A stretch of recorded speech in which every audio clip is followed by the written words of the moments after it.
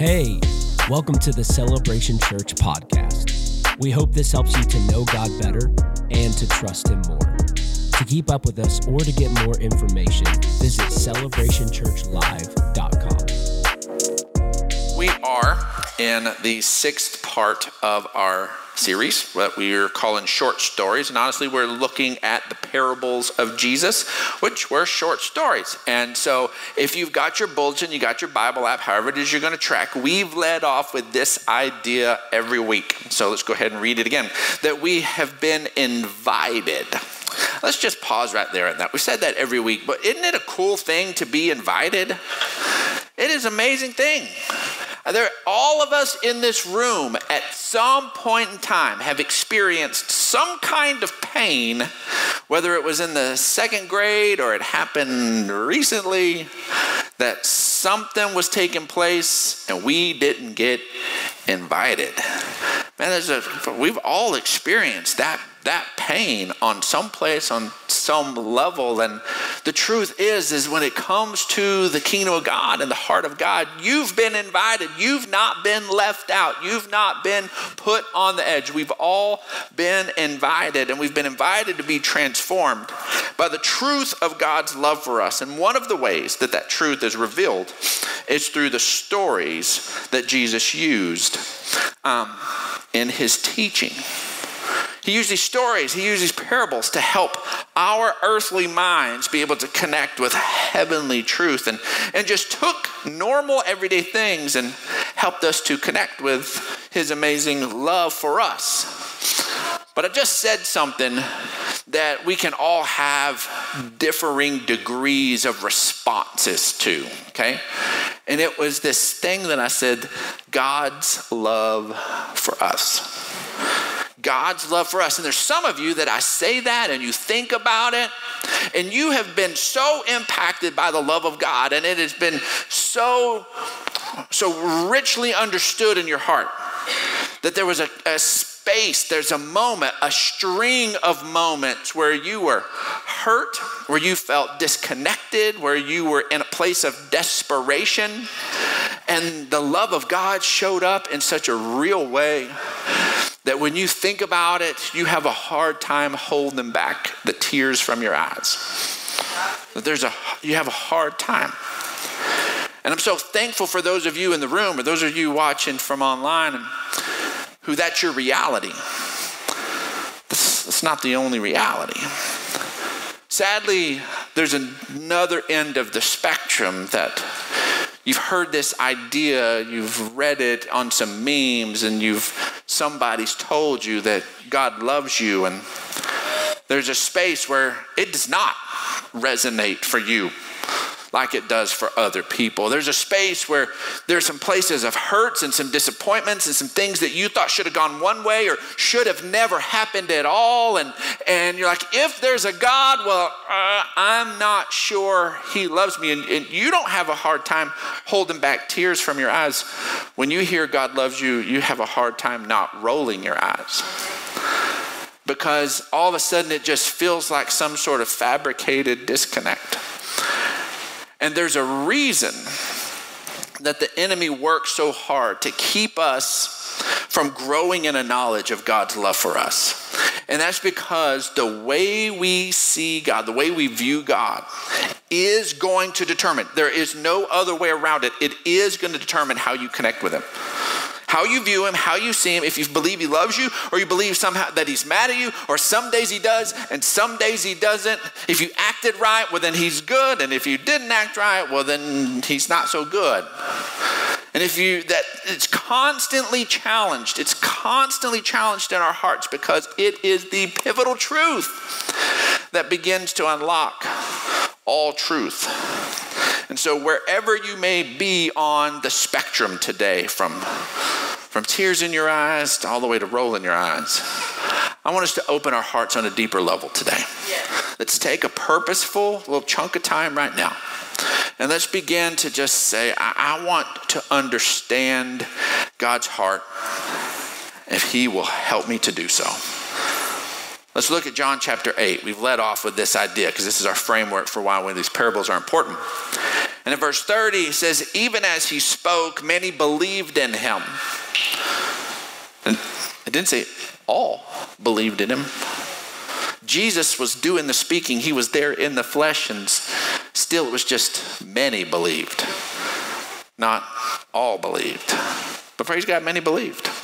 And to the Jews who had believed in him, Jesus said, if you hold to my teachings, you are really my disciples. And there, all of a sudden, that is where the little thing can sneak in on us. And we think hold to his teaching means we got to march in line, little Christian soldier, and do everything just right. And the thing is that hold to my teaching means to have let go of what you were already holding on to.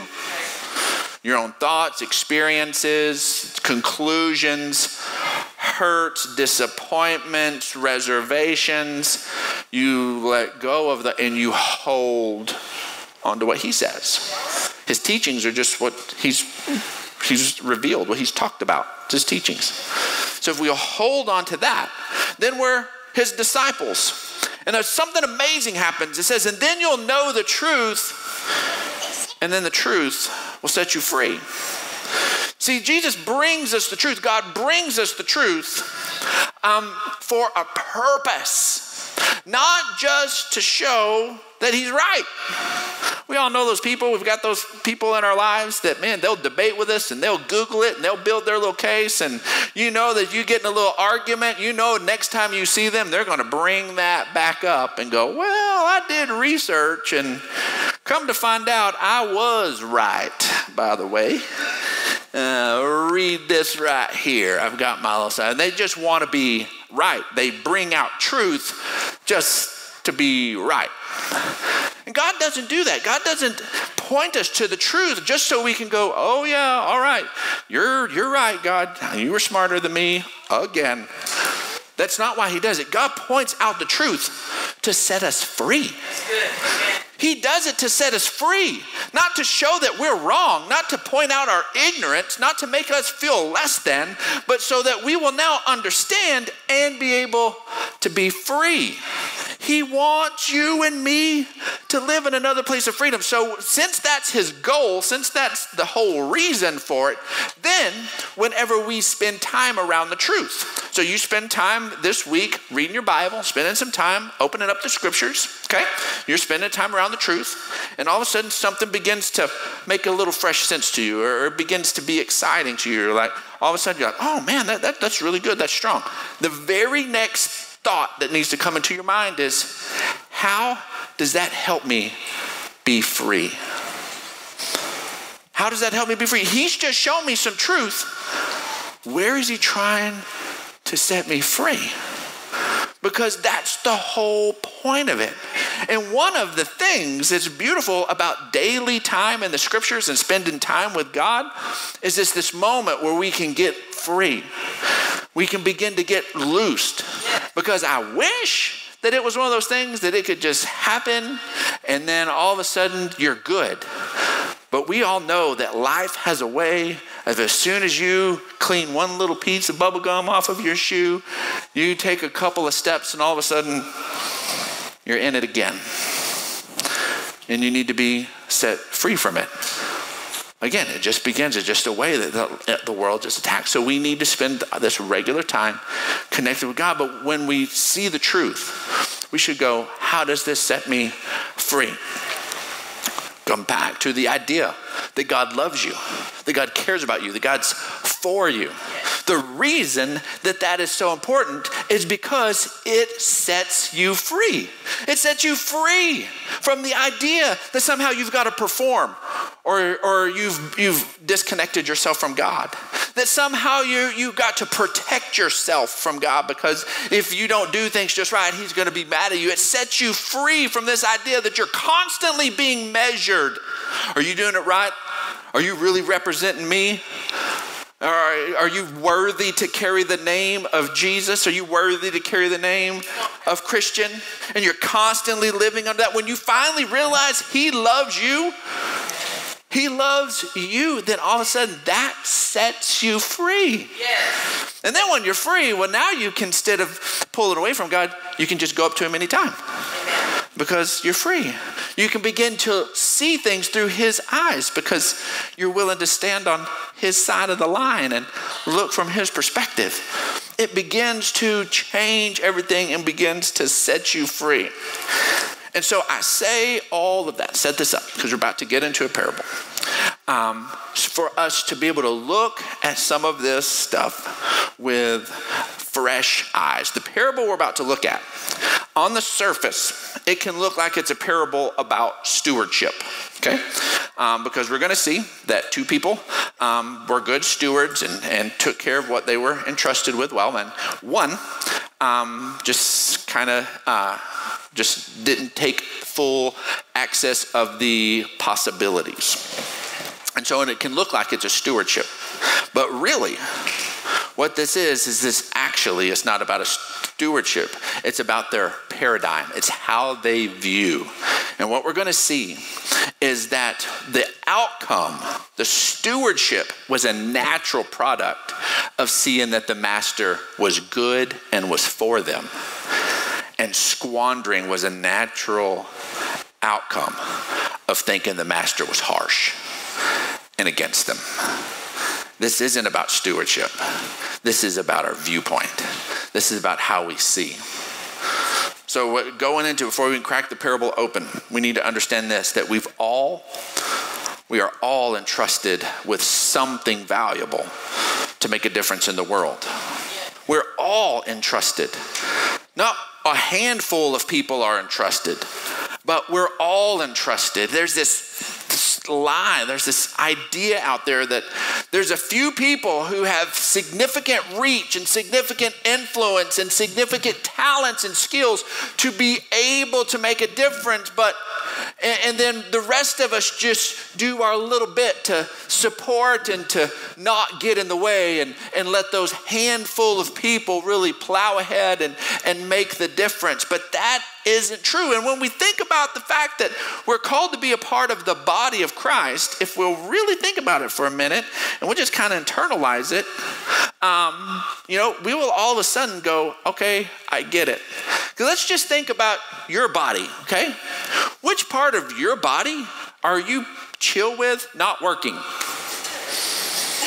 Is there a part of it that you're just like, yeah, I'm kind of fine with that not working? All of a sudden, if you wake up in the morning and you can't curl your pinky closed, and all of a sudden you're just like, it will not move. You could probably get through your day. You could probably make it happen. Everything would be fine. But that's not the way you're going to respond.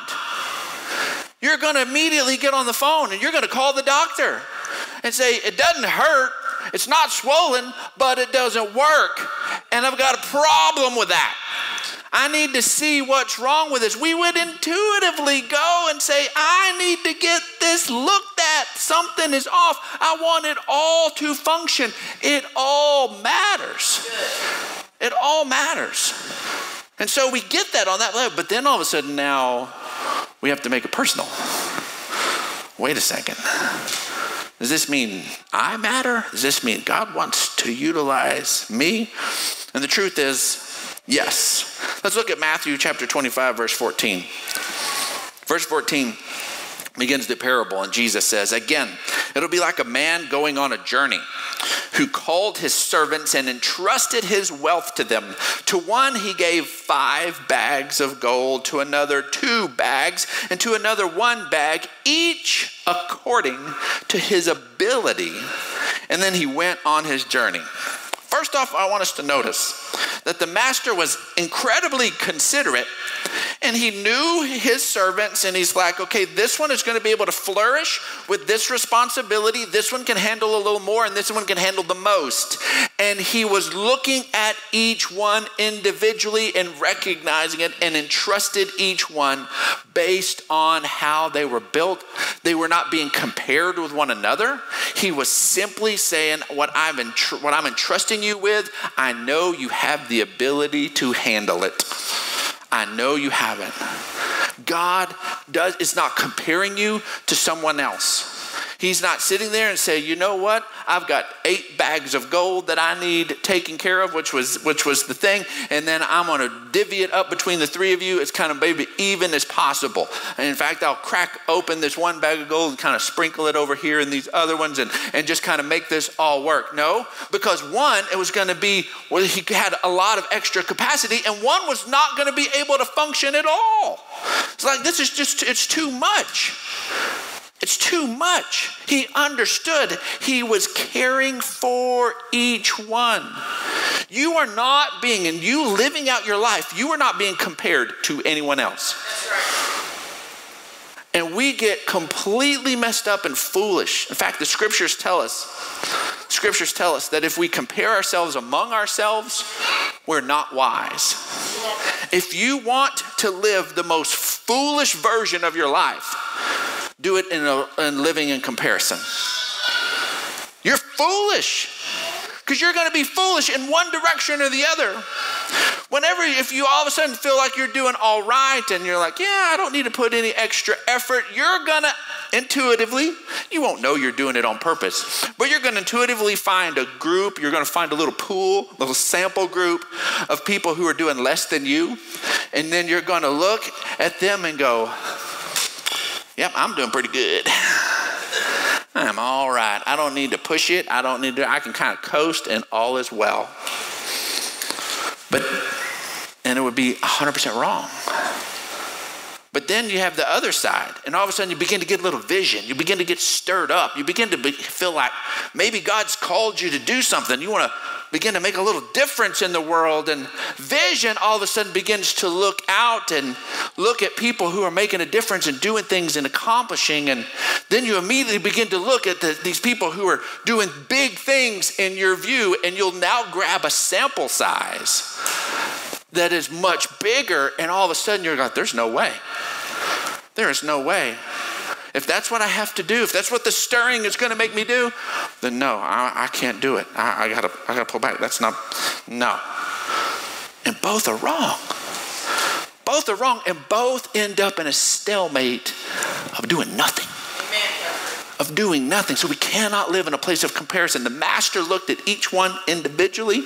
Guess what? For the life God has called you to live, he has wired you for it already. Yeah. He has built you for it. Man. You're not missing anything that God has called. The only thing is whether or not we're going to embrace it and dare to move forward with it. But to really understand this bag of gold thing, immediately we think like a little satchel, one of those little leather bags. We got a little jingle in it, you know. You got a little bag of gold over here, and then the other dude's I got 2 bags. I got 2 bags, and then 5 bags. He's like sticking it in his belt. And, you know, he's got a little extra. And so, but if we look at the original language, that's not it. That's the wrong image. When we look at the original language, let's go ahead and look at a translation that uses the right word. And New King James Version says, and to one he gave 5 talents, which is a weight of gold, to another 2, and to another 1, each according to his own ability. And immediately he went on a journey. And again, we don't use the weight of talent. We don't say that. We use pounds, ounces, tons, that kind of stuff. Okay, but in the Greek culture, Roman culture, and Middle Eastern culture, a talent was a standard measurement. Here's what's significant: is when you look at the Bible, it was the largest measurement. It's the largest weight measurement. It didn't go down here and go to grams, and then we step up to maybe ounces, and then we go to pounds, and then, you've got a ton. No, in the Bible, that is the biggest measurement he's got. So all of a sudden, some of us can feel like that when God is entrusting us, he's not even used the same scoop. Like he went over there and he got the little teaspoon and he gave me a little teaspoon, but he went over to somebody else and he got the old 5-gallon bucket out of the garage. And he rinsed that puppy out and got all that stuff, and then he dipped in. He just dumped a big old 5-gallon bucket on them, but he uses a little different measure with me. He uses a little teaspoon with me, and I can't really do much. I don't have anything to offer. He uses the same measurement across the board, and he uses the 5-gallon bucket on everybody. He doesn't go in and use the smallest measurement. It is the biggest weight measurement that they had access to. Now, you and I, we still don't know exactly what a talent is. Like, okay, what's a talent of gold? Is that like a bar of gold? What is that? Well, the truth is that going back to an ancient talent, it's still a little debated, okay? People don't know exactly what it is. But they have found these stones that were, people had deduced and connected that they were weighed a talent, okay? And so you look up most Bible stuff, and they're going to say a talent weighs about 75 pounds, okay? It's a big weight, about 75 pounds, okay? But there is a certain school of thought, and there are certain things that a talent, actually an ancient talent, was the weight of an average person. That something weighed a talent, but then it was actually a person's weight. So then we see here, and if that's the case, if a talent represented what a person weighed, well then this person is actually being given, this person's actually being entrusted with their weight in gold. They're being entrusted with their weight in gold. That is absolutely mind-blowing. But since that's normal, standard, everybody gets it, you look it up in your little Bible resource, we're going to go with 75 pounds. It's still pretty powerful when we look at this. Because those of you who invest in gold, you automatically know what the spot price for gold was on Friday. I don't invest in gold, so I had to look it up. And it was $1,921 per ounce. That's what gold was trading at on Friday, okay? Well, we remember our school stuff, there's 16 ounces in a pound. And so we now have, we have 16 times 75 times 1,921. Well, then in today's market, that talent of gold that he was entrusted with is $2.3 million. 2.3. This guy isn't slighted. The one talent guy isn't being given like this little inconsequential thing. No one has been issued an inconsequential life. No one has been given an inconsequential life. There's spaces, yes, we see that there are 2 and that there are 5. But the baseline is that each of us have been given and called into living a life of consequence, a life of weight, a life that matters. And we need to make sure and understand that. 1 Peter 4:10 tells us this, that each of you should use whatever gift he has received to serve others, faithfully administering God's grace in its various forms. And Psalm 103:14 says, for he knows how we are formed. He remembers that we're just dust. God recognizes you got frailty. You got issues. He knows it. And he still entrusted $2.3 million anyways. He still entrusted it anyways. So what we need to understand is that a healthy concept of God and his view of you makes for a fruitful life. Let's look at verse 16. Verse 16 says, the man who had received 5 bags or 5 talents of gold went at once and put his money to work and gained 5 more bags, 5 more talents. That's pretty killer, okay? He's got, over $10 million that he's entrusted with. He turns it into over $20 million. I don't care who you are. The double is a good win when it comes to investing, okay? Anybody who does investing, the double is a massive win, okay?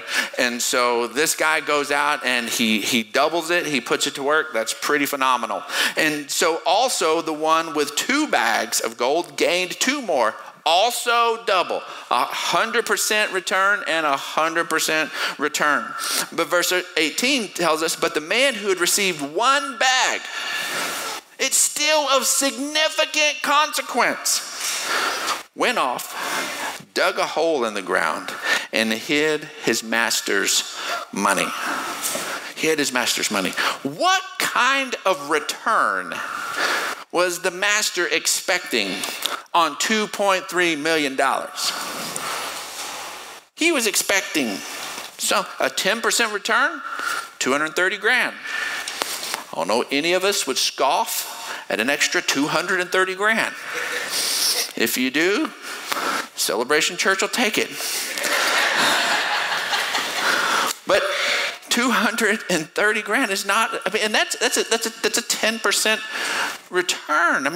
There was an expectation that he was going to be able to get something done here, but he digs a hole in the ground and does nothing. In verse 19 says, after a long time, the master of those servants returned and settled accounts with them. The man who had received 5 bags of gold, 5 talents, brought the other 5. Master, he said, you entrusted me. You entrusted me. That could also be said as you had trust in me. You had trust in me. You entrusted me with 5 bags of gold. See, I have gained 5 more. And his master replied, well done, good and faithful servant. You have been faithful with a few things, and I will put you in charge of many things. Come and share your master's happiness. I don't know what's going on, but $10 million being entrusted with is not a few things from a worldly standpoint. But obviously from a heavenly standpoint, what we think is a lot of resources, God said, that's not even the real stuff yet. I'm actually going to put you in charge of things that matter, like people's lives, like making a difference, stuff that is eternal, not stuff that's just temporal. But if you can't take care of temporal things, how can you be entrusted with true riches? Jesus said in another space. And so, but he says, come and enjoy your master's happiness. The same type of joy in life that the master enjoyed, this servant now gets to fully participate in that. How amazing is it? But you and I, we will not step into and enjoy the full joy of what that God enjoys, that God created us to enjoy, our Creator, if we don't embrace what he's entrusted us with. Partnering with him and taking the trust that he's placed in us and turning around and trusting him. Yes. This isn't just a one-way street. You have to realize that God's already entrusted you. He built you on purpose. You realize you're a one-off? You're never going to exist ever again in the scope of history. There's just one of you. Just one. And God made you on purpose, placed a full talent inside of you, a full value inside of you, and equipped you to be able to do it. And you're not going to find the full joy and peace of the master if you refuse to embrace what he's entrusted you with. You can't park what he's embraced, or what he's given to you, and say, no, I want this full joy of the Lord.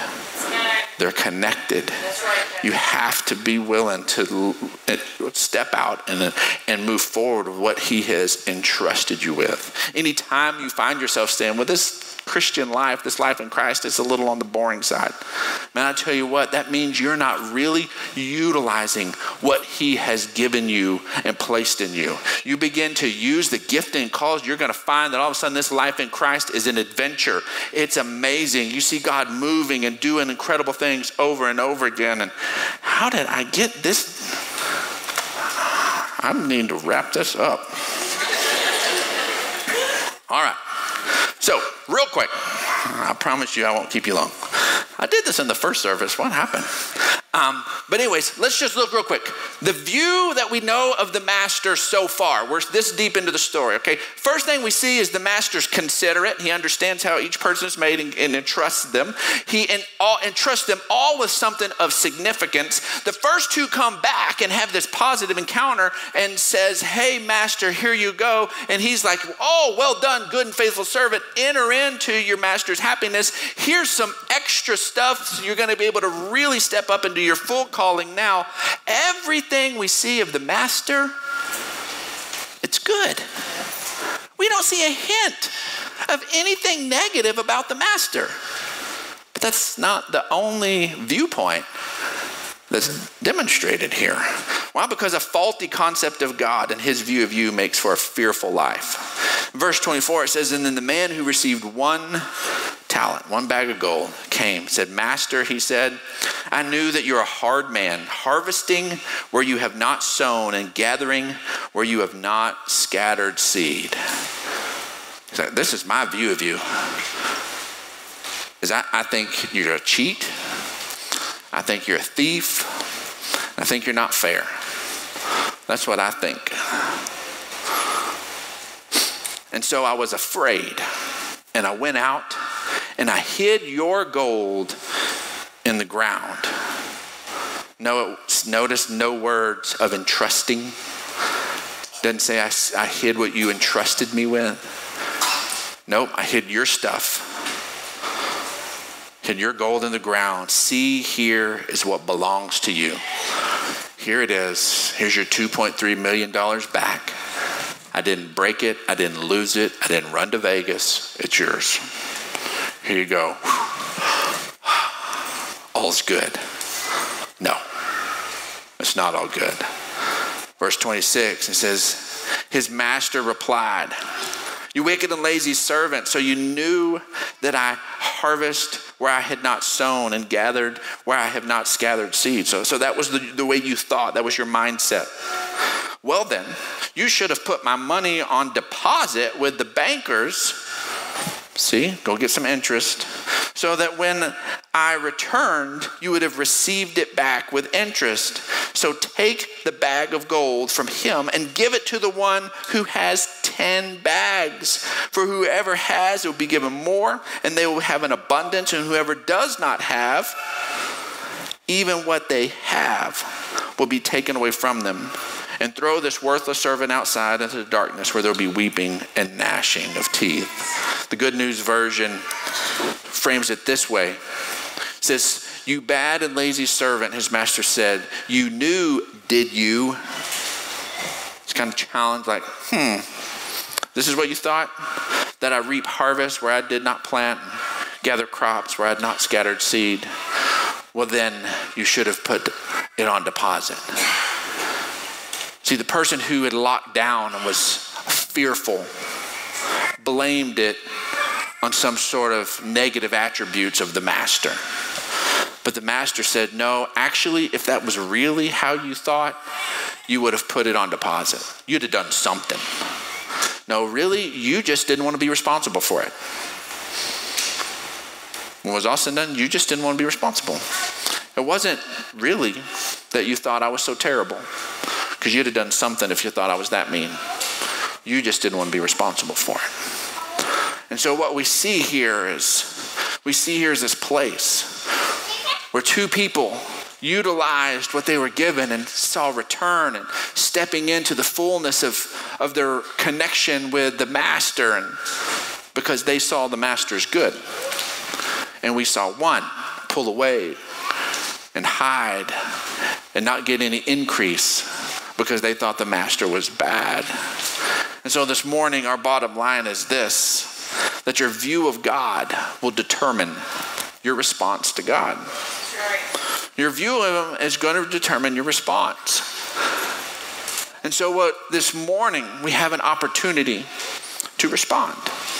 This morning, we have a spot to be able to go ahead and connect with a God who loves you and is for you and wants great for your life and deposited a full talent into you.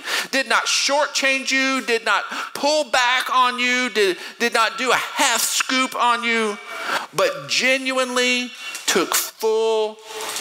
made a full deposit into you. The question is whether or not you're going to embrace that truth. Not look at your life compared to somebody else's, your skills and your talents, whatever it is you want to call them, compared to somebody else's, but simply look at it through the eyes of the Heavenly Father who made you on purpose, loves you fully, and wants your life to fully count. Why? Because it matters. You're a unique vessel he wants to express himself through ways I could never do. Nobody else could do but you. And it begins with you being willing to trust him that he loves you. Thank you for listening to this message from Celebration Church. You can keep up with all that God is doing here at Celebration by following us on Facebook and Instagram.